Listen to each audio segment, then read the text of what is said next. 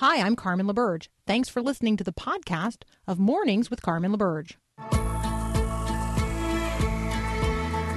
Inspiring you to bring God back into the conversation of the day. This is Mornings with Carmen LaBerge on Faith Radio. If we're gonna fly, we fly like eagles, arms out wide. If we're gonna fear no evil. We will rise. By your power we will go. By your spirit we are born. If we're gonna stand, we stand as giants. If we're gonna walk, we walk as lions. All right, so, there's so many places that we can go at the start of any hour, and so I want to continue to raise as prayer concerns the protests that are roiling in Kenosha, Wisconsin. Want to continue to be praying for those on the Gulf Coast as Hurricane Laura is expected to not only continue strengthening, but to make landfall.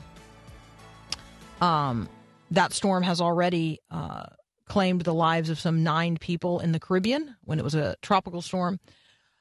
But I also want to talk today about newness, new names, new flags, new conversations that we're having about things that maybe we have just frankly not considered because we didn't take those words to mean what other people heard them to mean. So what sort of caught my attention today is that the California ski resort, which was home to the 1960 Winter Olympics, is changing its name. And so the reason it's changing its name is because its name is offensive. The word squaw is actually a derogatory term for a Native American woman. Now, that's not actually a surprise to anybody. Like, if you actually spent any time thinking about the term and thinking about the Squaw Valley Ski Resort, you would say to yourself, yeah, that's named after, that name is offensive to Native American women. So they're going to change the name of this particular ski resort. But the reason that I lifted up is because I was also noting yesterday that the state of Mississippi is narrowed down their new flag. They're going to have a new flag. You'll remember they're replacing the historic, what we call the rebel flag. They're replacing that with something else. And so, they've whittled it down to now there's just 2 candidates left for the new Mississippi state flag. New names, new flags, new banners. The team in Washington, formerly known as the Redskins, are now the Washington football team. That's what they're calling themselves until they settle on a new name. There are conversations going on in Cleveland between the leadership of the formerly known as the Cleveland Indians with Native American groups there.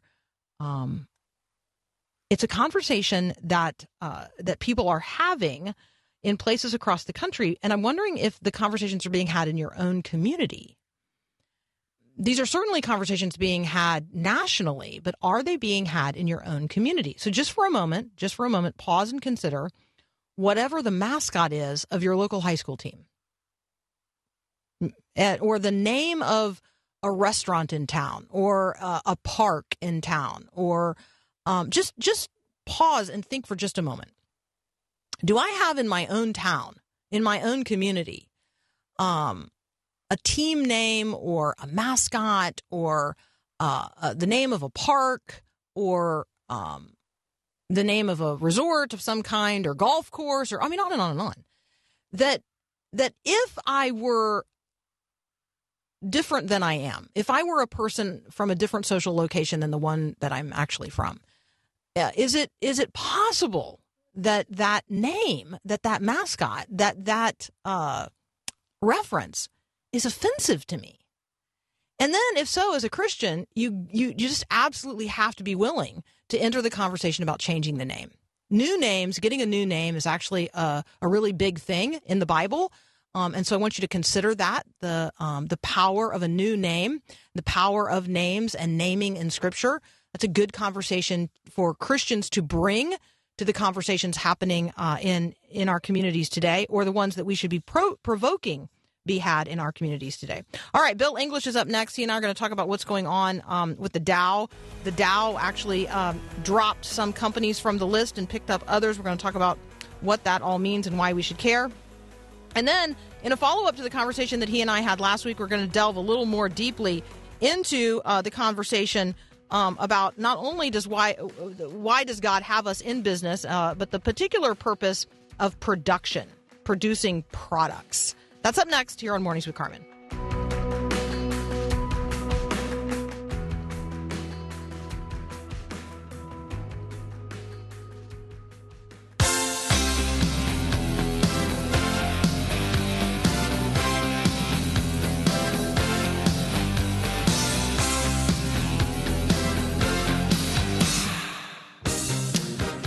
Bill English is joining me again today from BibleandBusiness.com. Bill, welcome back. Thank you. You know, your lead up there at the top of the hour talking about our mascots, right? Yes. Does BibleandBusiness.com have a mascot? No, but Maple Grove, Minnesota does, which is where I live. And we're Maple Grove, right? A Maple Grove tree. Yeah. And it's Fear the Leaf. A leaf is our mascot. You know, I feel like if you have enough leaves, you know, there's a reason to fear. No, so as Maple Grove grows, you know, there you go. I don't know. All right. Every time they carry the banner, I just kind of shake my head. You got to be kidding Fear the leaf. All right. Fear the leaf. I kind of like that. Right. I kind of like that. Okay. Yeah. All right. I could probably wax eloquent about that, but we won't because that's not what you and I are going to talk about today. We're going to talk about the Dow Jones Industrial Average. Yep. I would like for you to do a little history on the Dow Jones. We're covering this story today because the Dow Jones has, I don't know what the word is, ejected some companies and chosen to add some others. So we're going to talk about those, but remind us what the Dow is and sort of it's the number that we hear all the time on news reports. So I think that's part of my interest in doing this because we do hear reference to it every day a lot. We do, and it's probably one of the less accurate ways to index the market, and yet it still has all the mind share of investors and people around the globe. Look, the firm was founded in 1882 by Charles Dow, Edward Jones, you've heard of Edward Jones, and Charles Burr, whatever his last name is. In 1889, those three guys, I know, call me. Apparently I haven't heard of him. Bergstresser. Okay, Bergstresser. 1889, they founded the Wall Street Journal. Okay. So Charles Dow was known for his ability. He could really explain the market and complicated financial news to the public in a very easy way to understand. And so he developed an index that would track how the market overall was doing. And they started initially with 12 stocks. And they eventually grew to have 30 stocks. So the Dow Jones Industrials benchmarks or indexes 30 stocks. And basically the people behind the Dow have to decide which 30 stocks out of the thousands that are out there are they going to put on the Dow Jones Industrial Average, okay? And which ones are going to be most representative of the entire market so that we can put a number on that market and know whether the market is going up or down. Now, they have a particular algorithm that they use to do all this. I'm not going to get into that. That's too much in the weeds, but that's what the Dow is. I'll come back to this in a minute, but you're going to want to compare that to the Standard & Poor's 500. Okay, so the Standard & Poor's, I'm going to argue, is probably a better way to see if the market is actually going up or down. All right, so can I spoiler alert? Tell the three that are leaving the Dow. The three leaving the Dow: Pfizer, Raytheon, and ExxonMobil. Which I read an article today means that only Chevron is there's only one energy stock left on the market or on the Dow, and that is Chevron. So coming off the Dow, Pfizer, Raytheon, and ExxonMobil being added to the Dow or joining the Dow, Salesforce.com, Amgen, which is a biotech company, and Honeywell International. Correct. What do you? This is like a move away from what and toward what? No, it's really what they do, right? I mean, Apple replaced AT&T in 2015. Walgreens replaced General Electric in 2018. This is not unusual for companies to be taken on or off the Dow. Look, Amgen's biotech, Pfizer's a more traditional drug company, and so Merck is still on there, a traditional drug company, so it makes sense to replace Pfizer with Amgen. Right. Raytheon, which absorbed United Technologies recently, really headed very much into aerospace and defense. The Dow board didn't like that, so they replaced Raytheon with Honeywell, which is a more diversified industrial conglomerate. It's huge. And then Salesforce replaces Exxon. But you still got Chevron in the mix there for the Dow Jones Industrial. So you still have an energy giant on the Dow, that's Chevron, but now Salesforce, which is more of a software as a service company, is replacing Exxon. Like biotechnology, SaaS, software as a service, SaaS, SaaS is really growing in importance, and so they put Salesforce on there to represent maybe the SaaS vertical. So really the criticisms have been around that the three that are going on are ascending in value, the three that are leaving are decreasing in value, and people are wondering if the Dow's going to overvalue the market. I think it's a lot of what I call much ado about nothing. All stocks are going to go up and down. The three that are coming on are going to go down at some point. After a few days, it'll all even itself out, and the Dow I don't think will be that negatively or positively affected. Okay, this is going to sound like a pretty pedestrian question. Well, you're a pedestrian. So just yeah, exactly. Okay, so if I'm playing Monopoly and I bought the those sort of cheaper properties, and then I just tried to pass them off as more expensive properties, like the green or the blue properties, someone would notice that. And so I guess, the question here is, when I take these three out, is the value that is being added back in exactly the same? Or No. is there – okay, so that's the part that, let me just confess, I don't exactly understand, because the market is valued at what it's valued at. I mean, I can't remember the number right now, but it's pretty high. And so it's at that value. When you take the three out and you put the three in, if they're not equal, then doesn't our starting place change? It's not about equality of value. See, I clearly do not understand how it works. I'm so it's about sorry. representativeness of the various emerging verticals, right? So software as a service continues to be an emerging vertical. So they put Salesforce.com, and there's a lot of money in that invested in that vertical. And if you have two energy giants, Exxon and Chevron, well, you pull one out, you still have big energy represented. It's more about load balancing representation across the Dow Jones Industrial. Remember, there's only 30 stocks. They're trying that's to amazing, right? benchmark That's going to be a surprise market. to a lot of people. That right there is going to be a surprise to a lot of people. It only includes 30 stocks. It's only 30 stocks. We thought Look, it was, the average of the whole thing, which clearly it's not. No, it's not. Look, the Dow only represents about 31 billion of investment dollars when you add up those 30 stocks.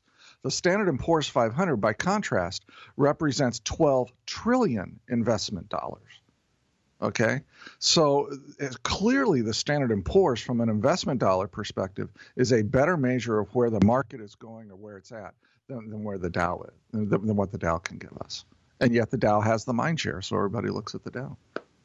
So weird. Okay, it's really interesting. No, thank you. People are now Googling various emerging verticals, and I wrote it down. So that will be a conversation for later.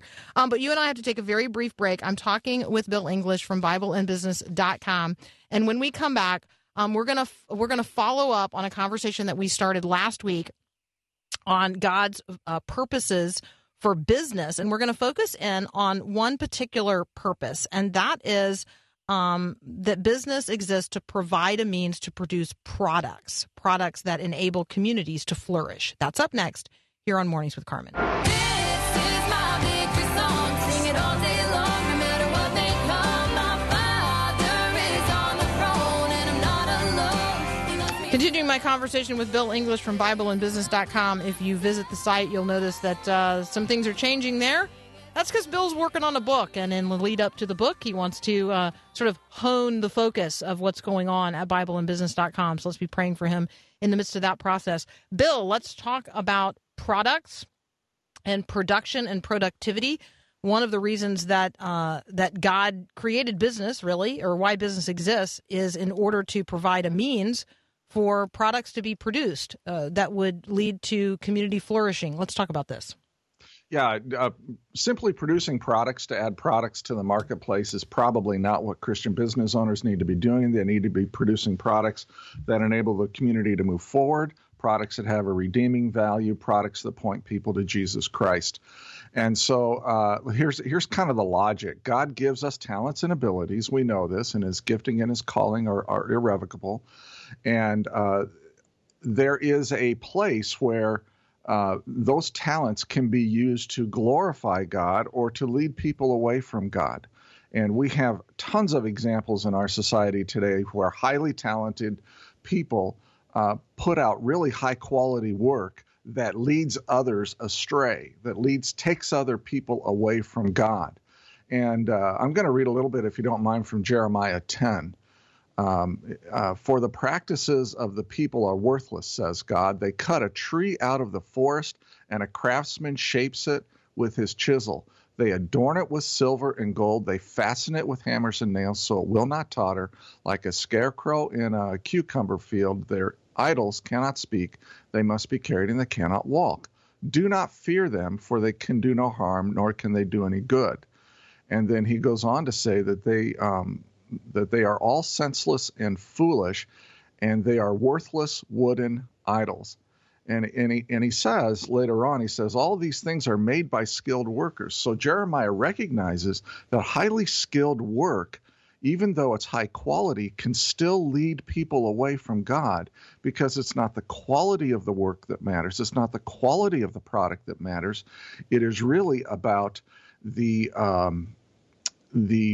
focus of what the product is going to do for or to a person, and whether that product is either going to have a redeeming value or whether it's going to take people away from God. And so that's one of the points I'm trying to make in this chapter that I'm writing for my book on products. So one of the points that you highlight, and I think that this is it's critical that people understand, and you've alluded to it there, the production of stuff for stuff's sake is not what we're talking about. We're talking about using the gifts and talents, abilities, and resources that God has placed within my reach, within my hands, within me, to produce something that adds value to the community, that adds value. So I'm not going to get on air and create a product, produce a product that tears people down, that destroys community, or that is contrary to the gospel. I could get on air and do that, but those who support this ministry would pretty quickly shut that down. How do consumers, what's the power that I have to influence those who are producing things that are destructive versus the way that I could support those who are producing things that are constructive? I think people who are walking with the Lord are naturally going to be drawn to those types of services and products that point people to God or that have a redeeming value to them. In other words, they add real value. I think those whose hearts are far from God are going to be interested in the former, what you talked about, products and services that tear people down, that are destructive, that kind of thing. I mean, you take a look at, I'll just use Bill Maher as an example. He's an incredibly gifted communicator, and he can be pretty funny, but most of what he does comes out of a base of anger and really disdain for anything that is represented by God. And so even though his output is high quality, it pulls people away from God. I look at Lady Gaga. I love to listen to her voice. What a voice, right? But her songs pull people away from God. Katy Perry grew up in a Christian home, 2 pastors as parents, pulls people away from God. And yes, she, wrote a song called "I Kissed a Girl and I Liked It," right? And so you've got high quality people doing this. Christians are not going to be attracted to that. Christians who are walking with God are not going to be attracted to those kind of products. I think they're going to go after the products that are more redeeming. Bill, as always, thank you so much on bringing the Christian worldview to bear on, particularly in this case, business and what we're doing in business as Christians. Really appreciate it. You guys need to check out what Bill's up to at BibleandBusiness.com. We'll be right back.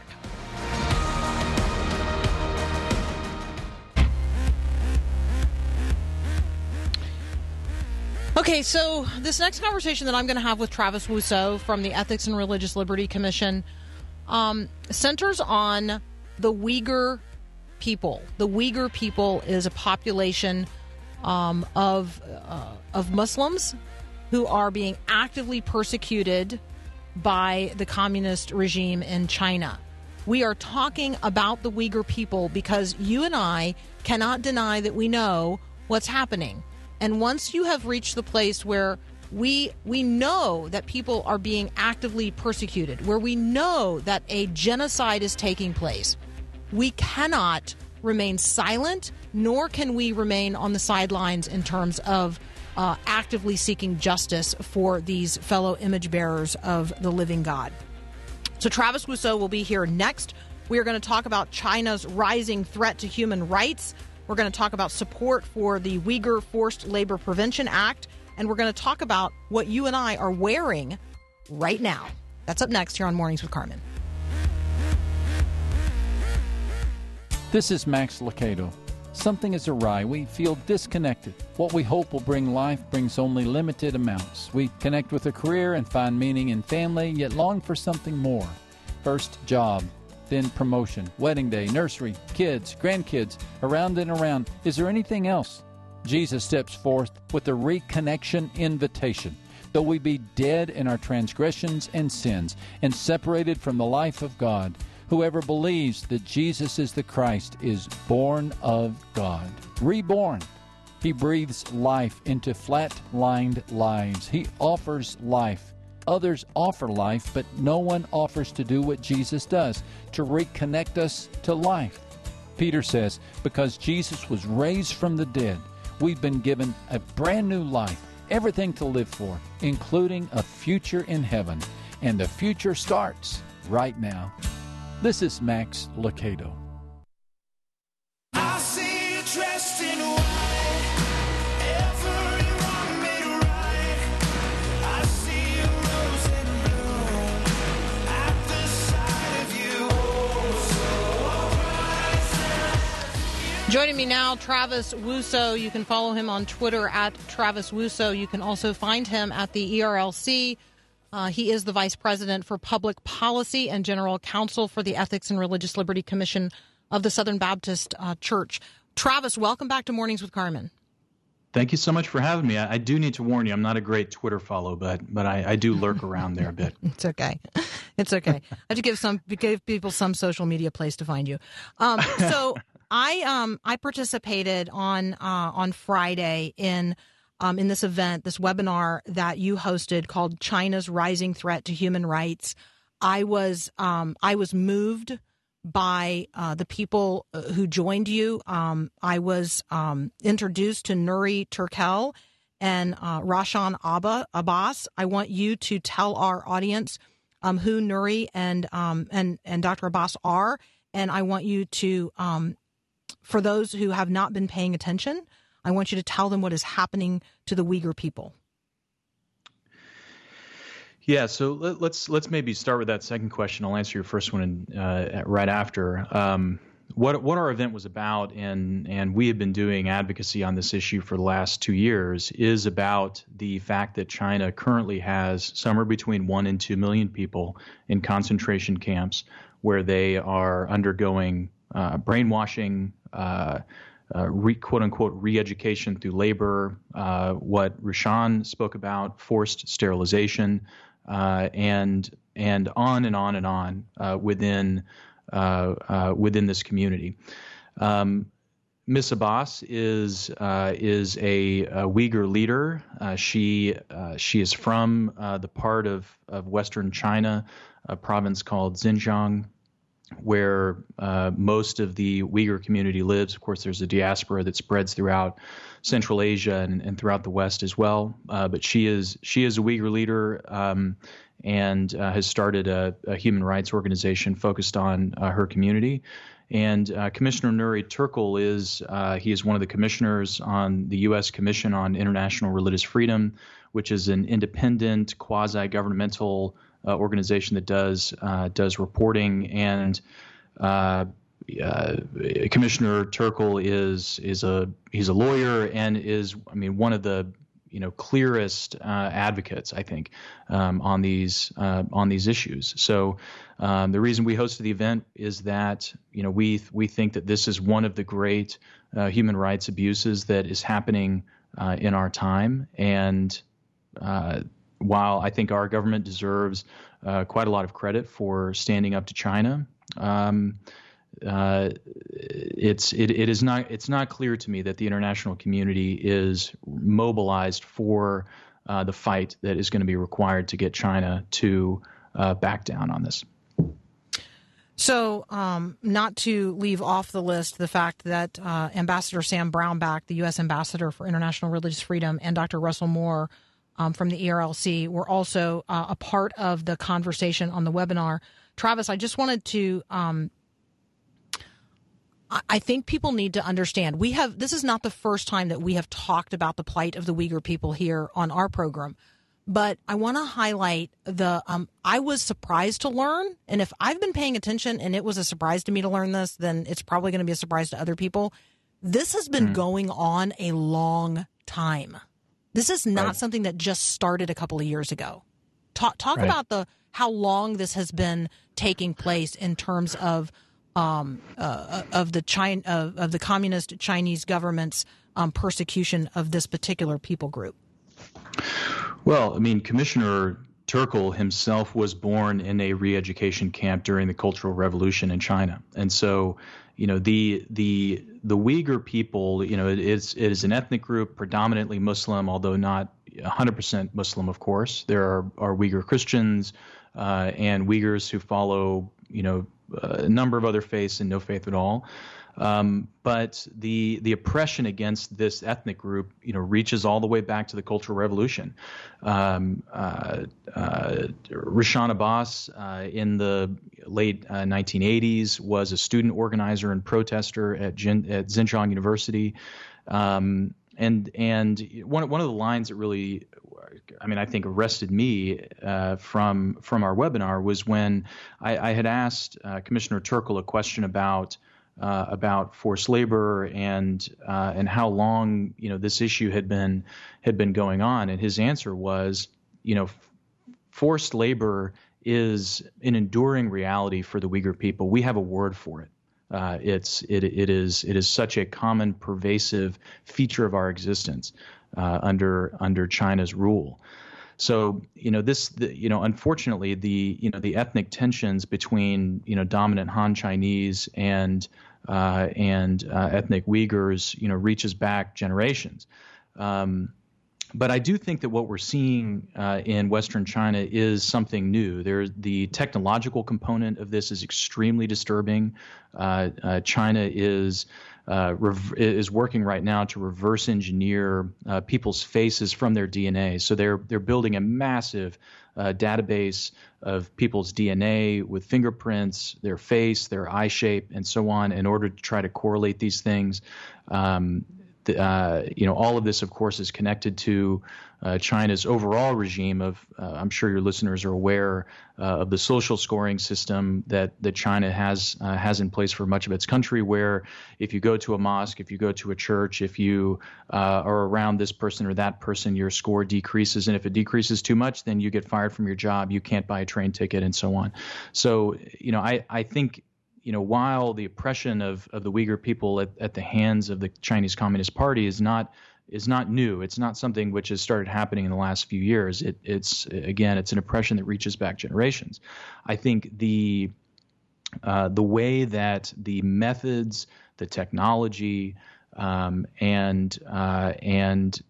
really the program has advanced in the last few years is disturbing. And again, not just for the Uyghur people, but I think we're kidding ourselves if we think that the Communist Party is not ready to spread this technology and these methods across its territory, and perhaps to export this model to other authoritarian regimes around the world. That's one of our biggest concerns. Yeah, and we should understand that's the future of systemic human rights violations around the world. We are seeing our future if we fail to address it now. I'm going to continue this conversation with Travis Wousseau in just a moment. You're listening to Mornings with Carmen. We need a strong God, yeah. We need the real God, yeah. The God with the resurrection power from the grave. Continuing my conversation with Travis Wousseau from the ERLC. You can find conversations about what we're talking about today at ERLC.com. One of the things you're going to find there is how you can support the Uyghur Forced Labor Prevention Act. We're going to encourage you to reach out to your members of Congress related to this particular item of business. Travis, let's talk about what we can do. Let's talk about tangible ways that we can support the effort to not only highlight this issue, but actually address this violation of human rights taking place in such a systemic way in China. Yeah, I'd give I'd maybe give three ways to think about this. The first is in the decisions that we make about the things that we buy. The Uyghur people are currently being used to produce raw materials. There are some reports that they have been used in these forced labor camps to produce electronics. And so, I think the challenge for us is that as intertwined as our economy is with the Chinese economy, the sort of concept of trying to boycott China as a whole is such an overwhelming task that I think a lot of us can sort of just give up at the thought of trying to make sure that nothing we buy comes from China, because in almost everything we have, some piece of it is connected to China in some way. But I think there are things that we can do, and I think that does start with asking tough questions of your favorite brands, particularly clothing brands. Some of the reports that we have seen are that. And of course, I should say one of the challenges with this is that there's a lot that we don't know, because human rights advocates have not been allowed into this part of China to do inspections. But what we understand is that the Uyghur community is being used for cotton harvesting and processing and that sort of thing. And so, one thing that we can do is reach out to your favorite brands and ask them, what are you doing to make sure that your supply chain is free of forced labor and slavery? And of course, this applies, not just with the Uyghur community, but more globally. But I think that's the first thing we can do. Be mindful of what you're buying. Ask tough questions of the companies that you buy stuff from, and ask them what they're doing to address this problem. The second is the bill that you just mentioned. It's a bill that is working through both chambers, and it's a bill that would give the State Department new tools to issue sanctions to companies that use forced labor. It would require some reporting and really require the State Department to prioritize and take this issue up. And so, we think that it's important. It's an important piece of legislation, not just for what it does, but also because for what it says, that our country is aware of and sees what's happening in Xinjiang, and we're not going to stand for it. The last is a bit harder. I mean, I think, we do a lot of work with the international community.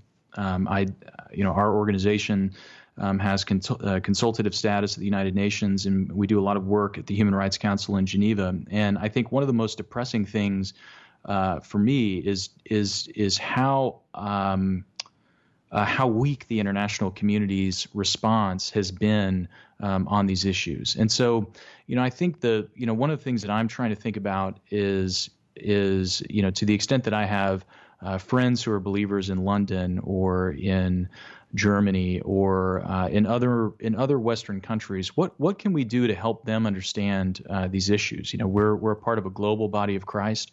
What can we do to, as we're asking our own government to hold the Chinese Communist Party accountable, what can we do to encourage our friends who are citizens of other countries to turn around and do the same within their own countries? Because China is an economic juggernaut, and it's going to be difficult for any Western country, including, I think, as we've seen over the last few years, even the United States. It's difficult for us to stand up to China, but if we all stand together, I think that we do have a chance to force China to change course on this. All right, I want to lift up one more question with you, Travis, and that's this is, I know, a little bit speculative at this point, but this is the kind of conversation that I guess I'm hoping people will have in their own, around their own dinner tables. The Winter Olympics is scheduled to be held in Beijing in 2022. I ask myself, if I had been an American alive in 1936, and I had known then what we know now, would I have supported my nation's participation in the Berlin Olympics? And I think my answer to that question is no. I hope that as an American, if I knew in 1936 what I know now about what was going on, I hope that I would have stood up and said, I don't want my nation participating in that. In fact, I don't want the Olympics held in that country. I don't want them held in Berlin in 36. I don't want them held in Beijing in 2022. Yeah, I think it's a really important point. And Senator Scott from Florida has really been leading the charge on asking this question of what is the American response to the Olympics in 2024? How are we going to think about that? I mean, the thing that, going back to your, I think your analogy is right on. To look at Germany in 1938, it was before the worst abuses had happened. Of course, some abuses had already started to unfold, and certainly there were some in Germany who saw the trajectory. But we aren't exactly in that situation. There are abuses happening right now, and the other thing that I would add to that is the pace of change is unbelievable in terms of how the Chinese Communist Party is adjusting its footing. If you just look at Hong Kong, I was in Hong Kong in November. I was there to meet with some high-level government officials. We shot and produced a documentary film that featured the older generation of political leaders, religious leaders, some current members of legislative council, student activists, a whole range of people. We have some great footage. I cannot release that film today because it would put all of the subjects of that film in grave jeopardy because of the new national security law that Beijing has just imposed on Hong Kong. That's happened in the last 6 months. And I can tell you, when I was there in November, the idea that 6 months later, this is the way that Beijing would respond to the protest, it was not even on anybody's mind. That this is where things could head. In fact, people were optimistic that the protests were actually starting to make a difference. And in fact, it's done the reverse. And so, I think we're looking at a China that is brazen, is emboldened. I think. And I think if you're sitting in, if you're a party leader sitting in Beijing, what price have they had to pay? They have, made perhaps 2 million Uighurs in concentration camps. They are drawing Hong Kong into itself. It is the end of one country, two systems. We're watching that unfold right before our very eyes. And what price have they paid? Virtually none. It's business as usual. And so I think that's one of the most disturbing points. So going back to your question, what would get their attention? Obviously, China is very concerned about its prestige, and I think that in its standing in the international community. And I think that the Olympics, is a great example of the kind of international event that confers that status of You are one of us. You're a country just like the rest of us, upon China. And I think we need to think very seriously about our participation as Americans in that enterprise.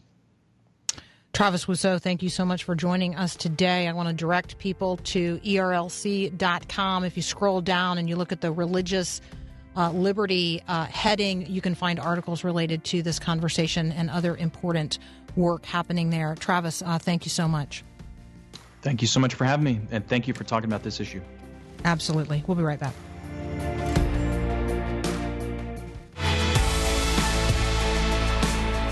There's a historic quote credited to Niemeyer, and the question is this: if I don't go and help now, then who's going to be there to help when they come for me?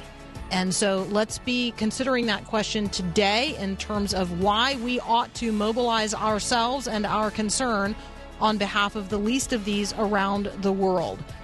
We actually know what's happening to the Uyghur people, and we must step up and act for justice on their behalf. This has been Mornings with Carmen. Have a great day, and God bless. Thanks for listening to this podcast of Mornings with Carmen LaBerge from Faith Radio.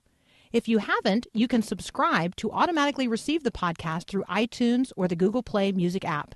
That way, you never miss an episode. It's also available anytime at myfaithradio.com.